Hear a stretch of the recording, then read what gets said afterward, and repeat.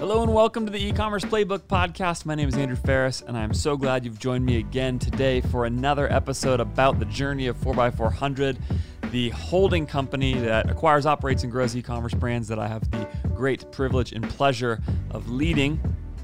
And I say it's about 4x400, really it's about our brands and about everything I am learning in real time with as much honesty and numerical transparency as I possibly can, week in, week out. So if you're new here, there's a whole backlog of episodes about how we've gotten to where we've gotten and the ups and downs and everything in between. So today, what I'm going to talk about actually is a little bit of what I think is sort of a particular challenge of running brands the way we run them. There are ways in which I believe that we have greater access to information than the vast majority of operators out there, and that has all kinds of great advantages for it because of the fact that we have 5 brands. But I also think there's some real downside, and I'm going to tell you about what that is right now.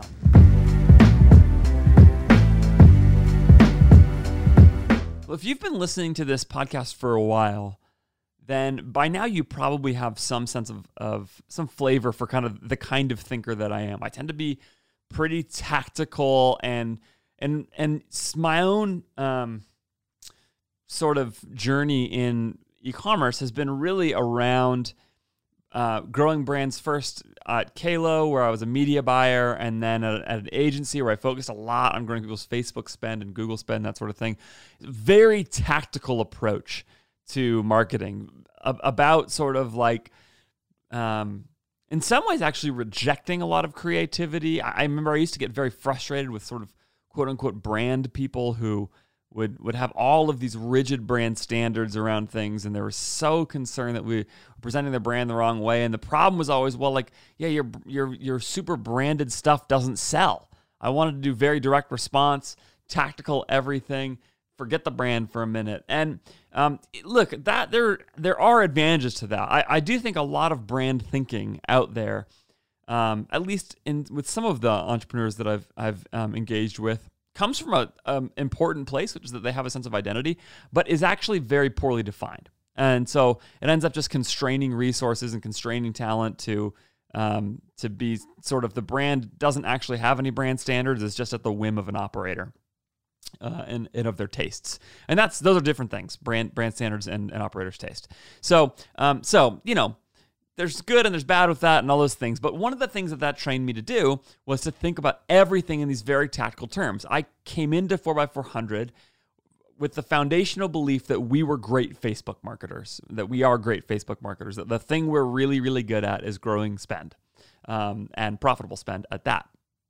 And so we've existed a lot in 4x400, built around trying to build around this fundamental growth vehicle of Facebook advertising. And that's not changing anytime soon. We still are, I think, very, very good at that part of the business. But what I believe is happening right now, and this gets to some of the things Taylor and I have talked about recently, and probably what you've heard me reflecting on a lot in recent episodes, is that just is less and less viable as the number one driver of growth. And I remember conversations a while ago about things that sort of ideas that people around me would have about how to grow our brands, and I would push them all off and say, nope, we just got to keep getting better at this part of the business, our Facebook spend, our Google spend, email, like very core, very tactical marketing kind of stuff. Frankly, not super creative in a lot of the ways that people think of creative things that brands do, and not like the kind of brand stuff that brands do that's sort of interesting by creating big moments in campaigns. Taylor and I did an episode a while back, sort of like called "Whatever Happened to the Marketing Campaign,"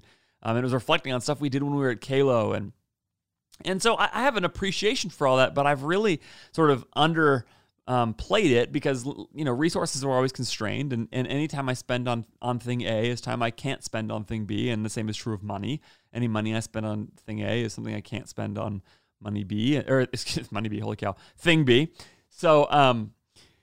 So I have kind of had my sort of head down around do this. And what I believe right now is that we've now hit a point, at least at this particular moment, and who knows what the future holds, where that is not a viable way for us to grow brands. That it's just so competitive that for us to get where we want to go, we've got to do other stuff. And so I have pushed against a lot of those things. And And here at the core, underneath all of that, there's a lot I could say and have been saying about what that means for us. But underneath all of that, by the way, really fast, sometimes I imagine some people could listen to my podcast and think, dang it, I'm doing all this other stuff and I have got to go. Like, these people are just killing it all the time on Facebook or something. And so I've got to just go and fire away on that. And there can be this sort of narrative in your head, this myth that it's really easy. I'm actually seeing a friend of mine tweeted at me once and said, like, this brand is great because they grew the hard way. They did it there, they did it the hard way. And I've thought about that comment since then. I've thought, wait, is there an easy way? I would love to know about it if there was an easy way. If there's been an easy way this whole time, that would be great. And I mean, obviously the joke he was making, with me was sort of like, you're doing Facebook ads, but these people created organic following. But what I would say is they're both hard ways. And we were just better suited for Facebook. So you might be better suited for other stuff. And I do think there is an advantage to what I'm saying here, which is like, do the thing you're good at best. And there's always going to be a million ideas out there, and you have to get good at saying no. So all of that is true and in the background of all of what I'm about to say. But the other thing I want to say is, but what I believe I've been missing in some way is a kind of scrappiness and a kind of, I must get my product into the hands of the community that I'm trying to reach, whatever it takes, not whatever it costs, because there's a limit to that, but this sort of entrepreneurial drive that leads you to go, I am just going to make sure we become part of this community that we're going to sell to the consumer that we're trying to reach. And that takes all kinds of different forms, but it's this massive fire to go and just sort of get every little win you can, little by little. And what I'll say is, a company like 4x400 that has 5 brands with a bunch of shared resources, and our founders mostly are still involved, but it is not the same. We just simply don't have that same mentality as like a founder bootstrapping startup kind of brand that is just hammering away, doing everything they can to try to get to the next person and get the next sale, little by little and along the way. Now, I don't want to like sort of overly romanticize that either. That's hard work. People, the reflections people have about that way of being is also that it's sort of costly and it doesn't always work. And there's a million reasons why that's a challenge. But there's, of course, something good about that. And I think we've been missing it.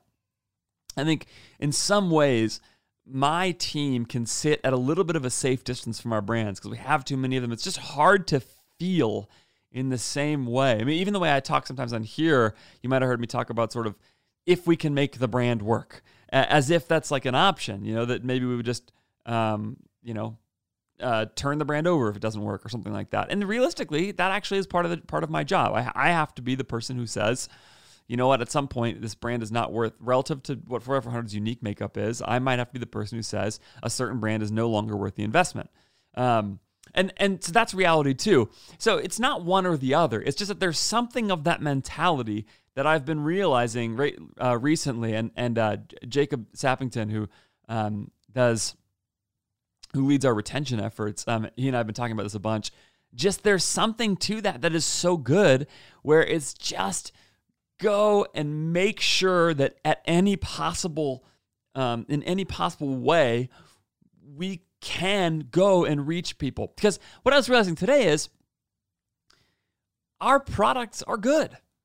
They are. Across the board, they are all good. If you use Slick, it will deliver on its promise. It will be a faster, safer, easier wash than other products for your off-road vehicles. It will protect your vehicles, and it will make them shine, and it will make it easier the next time. It will be the best vehicle wash there is. It will be. Now, like Bamboo Earth, it works. Like, people love that product. They love it. We talk about this all the time with the LTV. 31 bits, I regularly hear that people who buy 31 bits are surprised at how good the quality is relative to the price, especially considering that they know that we're not exploiting our workers. And on and on. Genuine Canine, like somebody commented the other day that it's the Gucci of of dog collars because they thought the quality was that high. That was a customer review that we got the other day, with unsolicited. It's a real thing. And Modern Fuel, when engineers get around that product and they really understand what's going on, particularly people who work with their hands, who care in some way about what's going on, sort of under the hood of that product, they are amazed. They are amazed. They love it. And Andy, the founder there, has built a real following around that. So that part of the work is done. I mean, honestly, it is. There's product development to be done, etc. But that part, in some ways, can be the hard part, that the product delivers on its promise. What we now have to do is live with a sense of excitement and passion around getting that to the right people. And that's so much of what marketing and what brand is. There's a drive, and then, of course, there's also how you frame the product and how you price the product and all these kind of other things that make up marketing. And that's all the hard work that needs to be done too. But we've got all of this stuff solved. And what's the problem is, so much of the time, I think, we've just sort of underplayed this reality. So what we're doing right now to solve that is starting to think more about, like, man, what kind of efforts could we put in to just, what influencer could we reach out to that we don't really think will actually post about us or will work with us or whatever, but like, let's just take a shot, because why not?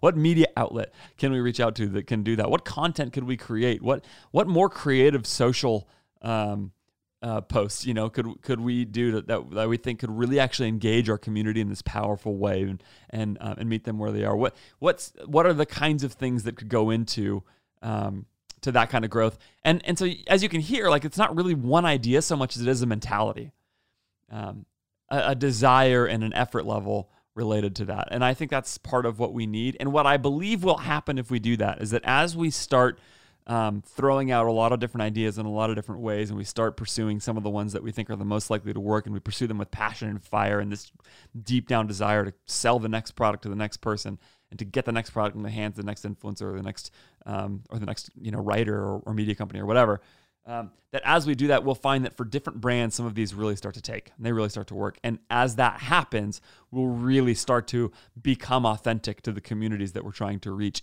and create real desire and excitement around our brand, and deliver on those promises in a way that is really exciting. That's the hope, anyway, is that's the place that we'll get to. I really believe in our products, I believe in our people, and I believe in our brand. So I think we can get there.